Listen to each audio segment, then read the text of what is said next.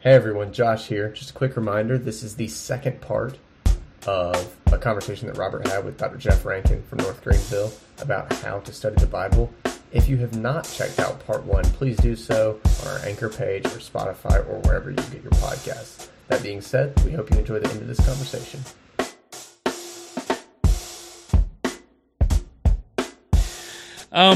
So as our people are doing this, just really quickly before we jump kind of into our last topic, are there any resources that you would recommend to the average reader? One of the things I always recommend is a good study Bible. Oh yeah, that's invaluable when you're studying the text. Yeah, absolutely. I think I would say this: we have such an incredible wealth of resources. Indeed. And I would just look back over the generations of the Christian church and say, we have more resources at our fingertips than at any point in the history of Christianity. And I would just ask all of us, including myself, this question: why are we not using them? Absolutely. And so there are lots of resources. I would point to maybe a couple quickly. Sure. There's a good book, actually two books, but the one I want to start with is a book by Fee and Stewart. Okay. Gordon Fee and Douglas Stewart. And we'll link these in our show notes as well for our folks. And this one is called How to Read the Bible Book by Book. Book by book, okay. I was thinking you were going to recommend a different one. That's great. Right, and I am going to recommend that one second. Okay. But the first one is actually taking each book of the Bible and giving a quick overview of the book. Okay. And allowing you to sort of begin at least to get some of that historical and cultural context that can make you more sensitive to reading the text and making the observations that lead to interpretation and application. Okay. So, How to Read the Bible Book by Book. Okay.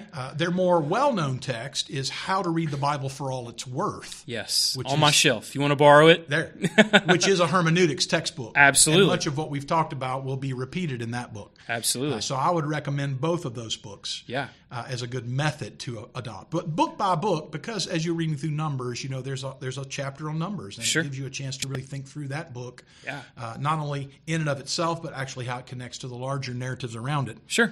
Another, I think this is indispensable, is a Bible background commentary. Okay. One of the best ones is edited by John Walton in the Old Testament. Okay. The IVP, or InterVarsity Press. I think I have that one as well. Bible background commentary. Mm-hmm. And basically this one is set up so that as you go through each book, there are comments made on individual passages that include some of the more difficult text of historical and cultural distance. And in that comment on a particular chapter and verse or verses, the authors there will then help you see some important information that you can now take advantage of to help you read that through a better lens that is closer in historical distance and cultural context to the original. And then finally, it's always important to have a good commentary series.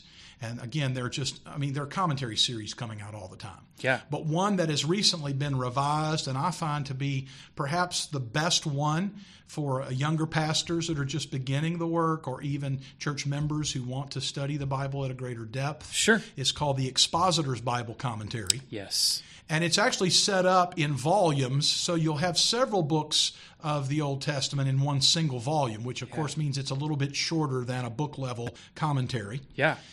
But it's accessible and very helpful. And the most recent update, some of the best scholars of our time now have been asked to come in and revise some of these books that had been done in the past. So the only problem with it, of course, is to get the whole set is rather expensive. I think you're looking at maybe $300 to $400 for the whole Old Testament. But piecemeal as the church is working through books of the Bible. Absolutely. Yeah. Three or $400 maybe for the New Testament set. Yeah. But ultimately, if you really want to get into the text, there's nothing as helpful as a good commentary, and this is at a really good level, and it's really geared to the idea of understanding how to observe the text, how to interpret it, how to apply it. That's great. At that level. And so that would be really four sort of, but really good resources. That's great.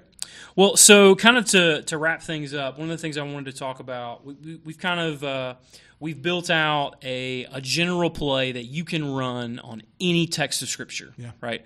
Observation, interpretation, application. But as has kind of like been the foundation of our conversation, right? There are difficult passages in the Bible, and so are there some things that we need to keep in mind when we get to? I mentioned a Numbers 5, right? In this odd test for adultery that we had to work through on Sunday morning. Are there some things that we should keep in mind when we come to obscure or even controversial texts? Yeah, I think let's just take Numbers first, since that's sort of a main context for our discussion. Sure. I think what we have to realize, first of all, at the literary level, that Numbers is not a book unto itself. Absolutely.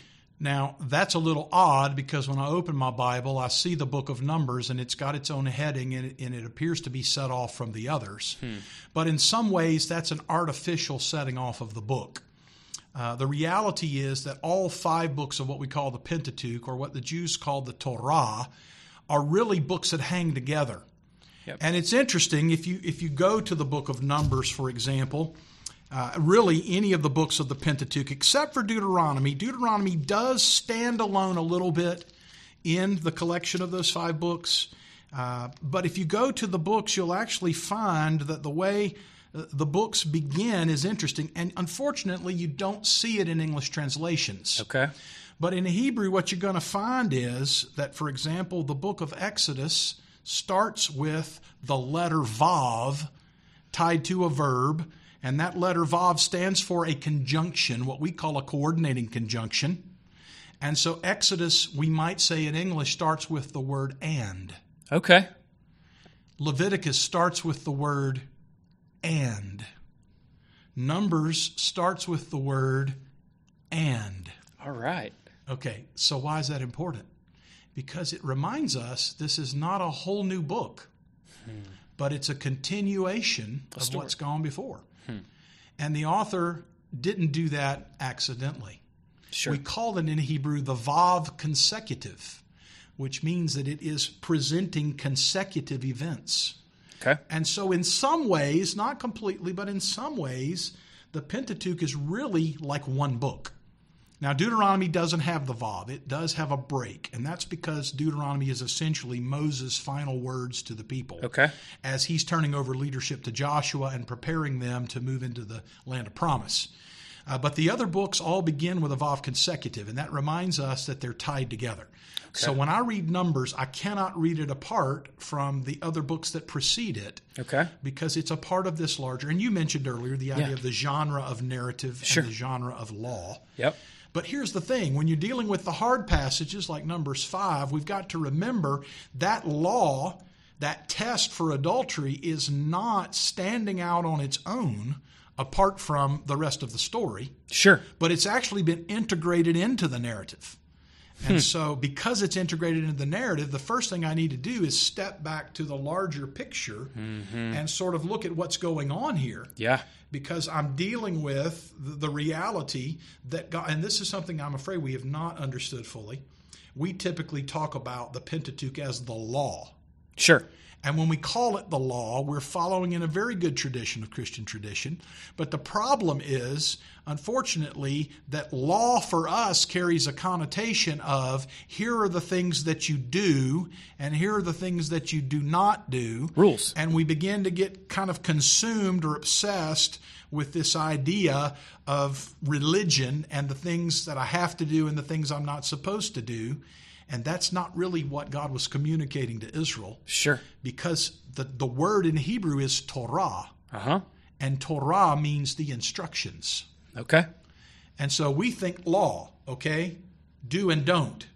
Yep. And even today, Jews understand it's not do and don't as much as it is these are the instructions that God has given you so that you may live in a way that honors Him, that you may accomplish His will, and ultimately, that you may bring the blessing that God intended.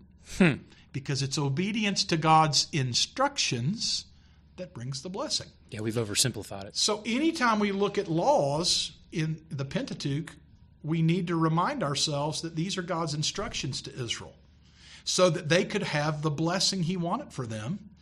And he gives them very explicit instructions, sometimes about things we don't even understand fully, why it would even be necessary, or the method that he may use in those instructions. But the point is that when we obey the instructions, then the blessing is that much closer to us. Sure. So that's the first thing I'd say about Numbers. We've got to read it in the larger context of the larger narrative, which of course is about God's instructions to Israel. Absolutely. So that they can, by the way, so that they can be who God called them to be. Now, I don't have time to flesh this out fully, but I would point you back to Exodus chapter 19, when they first arrive at Mount Sinai after the Exodus experience and their first movement in the wilderness on their way to the mountain.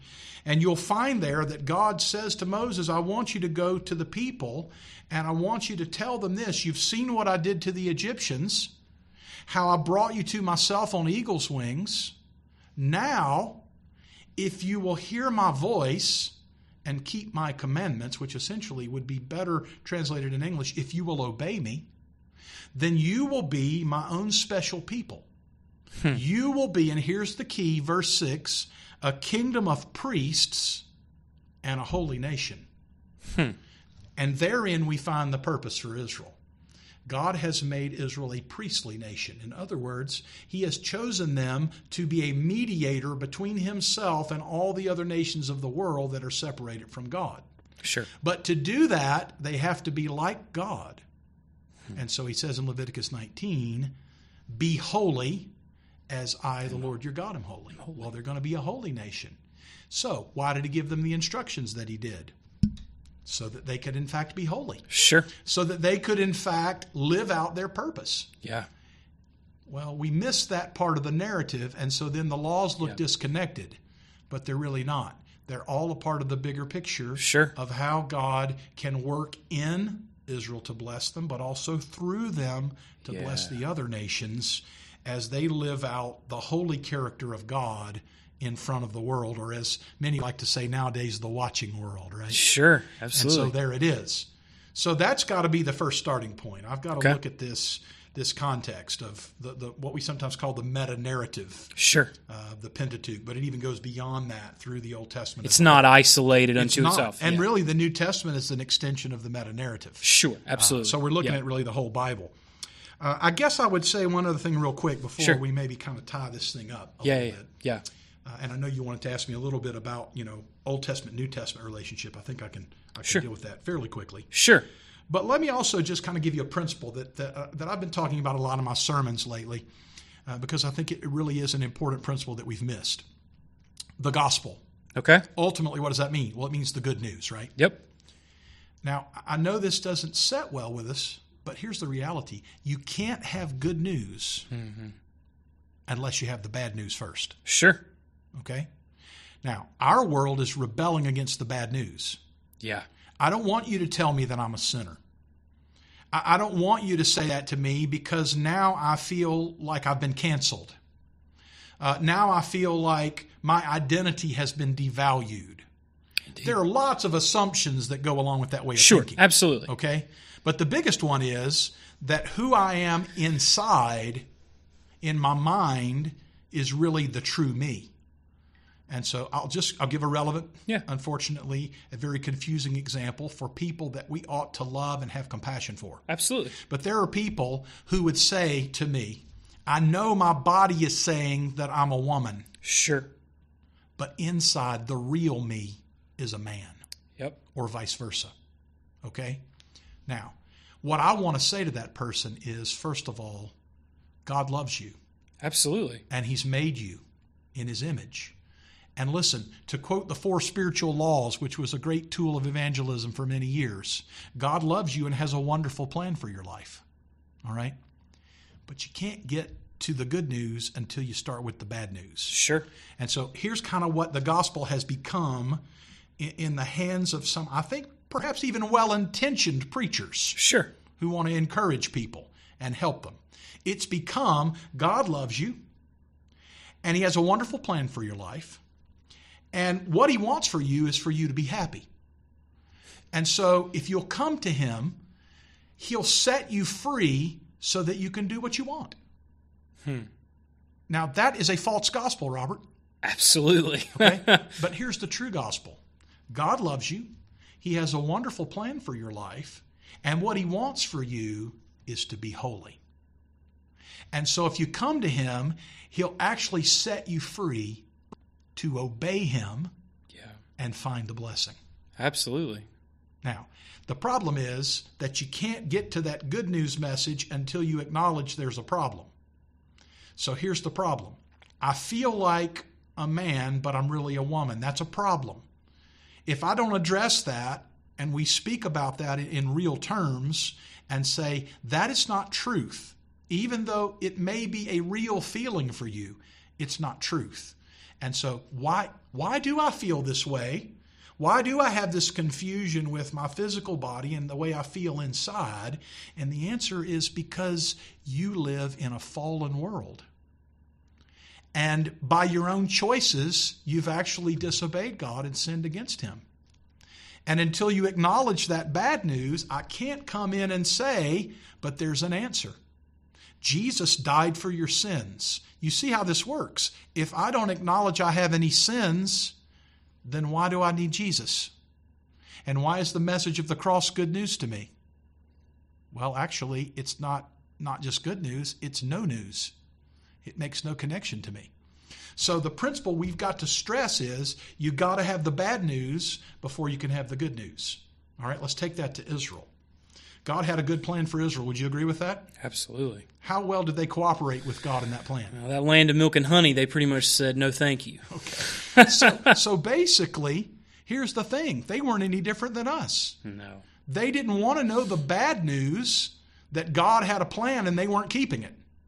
Indeed. And so they started looking around to all the other nations and they said, well, look, they've got ways of dealing with this. Let's just do it their way. And maybe we can avoid this whole bad news thing. Sure. But the reality is, what does the Old Testament tell us? Well, it tells us the good news. God made everything good for a good purpose. But then the bad news, sin entered the picture. And from that point on, humans sinned in such degree that they pretty much destroyed everything that God intended to be good. Yeah. And Israel ends up in chaos in the book of Judges, by the way, eventually. Yep. Okay? But here's the thing. How can the good news be good until you've got the bad news? Sure. And so without the Old Testament, indeed, we don't have the full bad news that pushes us toward the good news. We don't understand why Christ had to come and die, how that works out in the larger picture. So that's why we got to have the bad news first, and then the good news. Yeah. And I would really stress that and really kind of looking at this issue of dealing with the difficult text. They're giving us the bad news so we can be ready to hear the good news. Sure. So one of the things that I wanted to talk about, I know that I have that I've struggled with as we've been working through Numbers, is not wanting to go to Jesus too quickly, right? To let the Old Testament have its say. It is inspired, it is authoritative, right? Sure. There's truth in it for me. Not that it's not ultimately pointing us to Jesus. It is. Sure. The Bible is a unified story, right? But there's truth there that is separate, I guess you could say, from what we might call the gospel. Sure. Gospel proper. So what kind of counsel would you give us on that? Like, as we're seeking not to find Jesus under every rock? I think what I've always tried to stress to my classes is that we've got to start, first of all, with the original author who is writing to an original intended audience. Okay. And we've got to glean from that setting everything that God intended to reveal. Okay. So, point being, Moses was writing for Israel's benefit. Not necessarily the Israel of his own time, but the future Israel that would continue the plan of God. And so as he was writing with that future Israel in mind, and you can see this very clearly in Deuteronomy as he's speaking to the second generation in preparation for their entrance to the land, he's telling them things that they have to know and understand so that they can follow the plan that God has for them and know who God is and the way he's revealed himself to them. Okay. Now, here's the hard part. I know a lot more than Israel knew. There it is. Yep. Okay? But I have always encouraged my students, let's start with the original author, his original intended audience, his original message and purpose, and what God was revealing. And I would bring this principle into play as well. in some ways, God gives us in the Old Testament and really in the New Testament, He gives us the things we need to know at the time we need to know them. Sure. So in one sense, the revelation is progressive in that God reveals to Israel what they need to know on a need-to-know basis. They had everything they needed to know in Numbers to trust Him and follow His commands. Absolutely. Yep. We've got to kind of take it from that angle. Okay. They, at that time, needed to know some specific things to be who God called them to be and to do what God called them to do. And their author, in this case Moses, is revealing those things to them. And so I want to do as much as I can. I can't really do it, but I want to do as much as I can, this sort of transposition, if you will. I want to go back in time. Sure. And I want to become an ancient Israelite as much as possible. Yep. So that I can hear the words of Moses in Numbers the way that he intended that original audience to hear it. Now, that's only a first point, though. Okay. And here's why I think this is important. If we jump to Jesus immediately, what we're basically saying is that God didn't reveal to Israel anything that was ultimately important. Yeah. Yeah. Because now Jesus has come, none of that matters anymore. But I'm saying, wait a minute. If what I just said a moment ago is true, if there's bad news before we can have good news, then there's got to be something in the Old Testament that prepared us for the message of Jesus. Yeah. And if we're going to fully understand the message of Jesus, we have to take note of what was intended from the start. Sure. So I've always encouraged my students, let's take what we know about Jesus and just set it off to the side for a moment. In no way am I diminishing its value. In no way am I saying it's not ultimately the main point of everything. Yeah. I'm just saying, could we set it off to the side for a moment, and let's try to think like Israelites for a moment under the inspiration of and guidance of the Spirit of God, and let's see if we can discern what message He had to start with that maybe contributed to the bad news that prepares me for the good news. Sure. All right. Now, I'll give you one that's not necessarily inherent to Numbers, although I think it always is. Sure. In the nature of God. Okay. But let's go back to Genesis for a second. There's an echo in Genesis 1 of a doctrine that we call the Trinity. Okay. All right. So when I'm reading the very first verses of Genesis 1, in the beginning, God created the heavens and the earth was formless and void. Darkness was over the surface of the deep. The Spirit of God was hovering over the surface of the waters. And God said, let there be light. Okay. Okay. Now, if I read from a Christian perspective immediately, probably the first thing I'm going to think about is John 1. Okay. In the beginning, the beginning was the Word, and God said, well, there's the Word of God, and the Word's with God, and the Word was God, and John goes on to say, and He made everything, right? Okay. Well, wait a minute. I'm reading Genesis 1. God created the heavens and the earth. That's Elohim. Right. That's right. And the Ruach, the Spirit of God was there. Yep. And God said, that's the Word of God. Jesus is there. There's the Trinity. Yep. Right there in Genesis 1. Yep. Now, I'm making a little joke, okay? Sure. I do believe the Trinity is present in creation. But how we got there was not exactly... Right? But here's the problem. If I jump to the Trinity right there, here's what I'm saying. I don't mean to say it, but it's really what I'm saying. Yeah. Here's what I'm saying. Let me ask you this question. Could the original audience have understood the doctrine of the Trinity? Not in the way that you and I understand it. They couldn't have. I'll tell you why. Because God spent all of the Old Testament teaching them there was only one God. Yeah. They were very familiar with the idea of polytheism. It was all around them. Yeah. And so God has to get them in the right place to start with, which is there's only one true God. Yeah. All right? Now, anything that takes us to a plurality concept, I know the Trinity is not three gods, and I'm not suggesting that. Sure. But I'm saying for a group of people that live in a polytheistic world, it's probably a little much to expect out of them the nuances of the Trinity, where we have one God in three persons. But because the Trinity is in fact true, would we expect to see echoes of the Trinity? Absolutely. Okay, so here's all I'm saying. Don't jump into the echo right off the bat. Try to read it from the perspective of Israel. Yeah. Who would not have understood the idea of one God in three persons.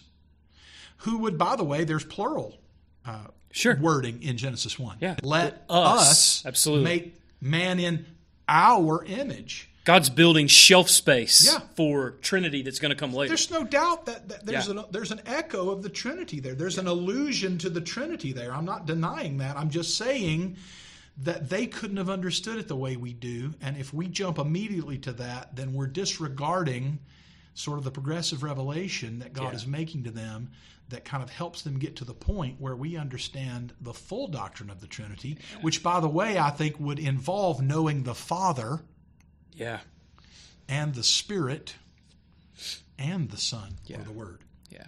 And robs us of this really rich truth that we've got here in And I believe that. And I found it to be true in my own study of Scripture. Yeah. That the more I understand the original author's intent to his original audience, before everything I know about Jesus, the better when I do come to Jesus and see the echoes and allusions and do begin to fill out all that he has said about himself. It's more beautiful. And what the gospel authors have said about him and what the writers of the epistles have said, not to mention, which we all would have loved to have heard, his dissertation on the Emmaus Road, where he shows them how everything in the Scripture pointed to him. Man, to have been a fly, right? I would love to hear that. Yeah. Okay? But he also assumed in giving them that dissertation that they already knew the first part. Sure. And if they hadn't known the first part, would then his dissertation have made an impact on them? Not in the same way. Yeah. So I just want to be that person who can hear it the way that they heard it on the Emmaus Road. And not get in such a hurry. Yeah. Yeah. Well, Dr. Rankin, it has been, it's been a pleasure to sit and talk with you about the Old Testament, and we're grateful that you would come on the show and encourage and I think challenge our people. I think our people are going to be really helped by some of the things you've offered. Praise God, Robert. I'm thankful. You know, it's something that I've felt a call to, and I'm always blessed. God wants blessing for us, and he blesses us in the ways that he created us and the purposes for which he created us. So, you know, I get pretty excited when I have a chance to talk about it. Absolutely, man. And that's because I'm fulfilling my purpose, and God is blessing me as a result. So I'd just say to you hearers out there today, I may not know you personally yet, and maybe I'll get a chance to meet you, but keep this in mind. God has a wonderful plan for your life. There it is. He wants to bless you. And what that involves is you becoming holy just as he is, so that you can actually fulfill his purpose for you. Yeah. And this is the amazing thought, you can be free to obey him.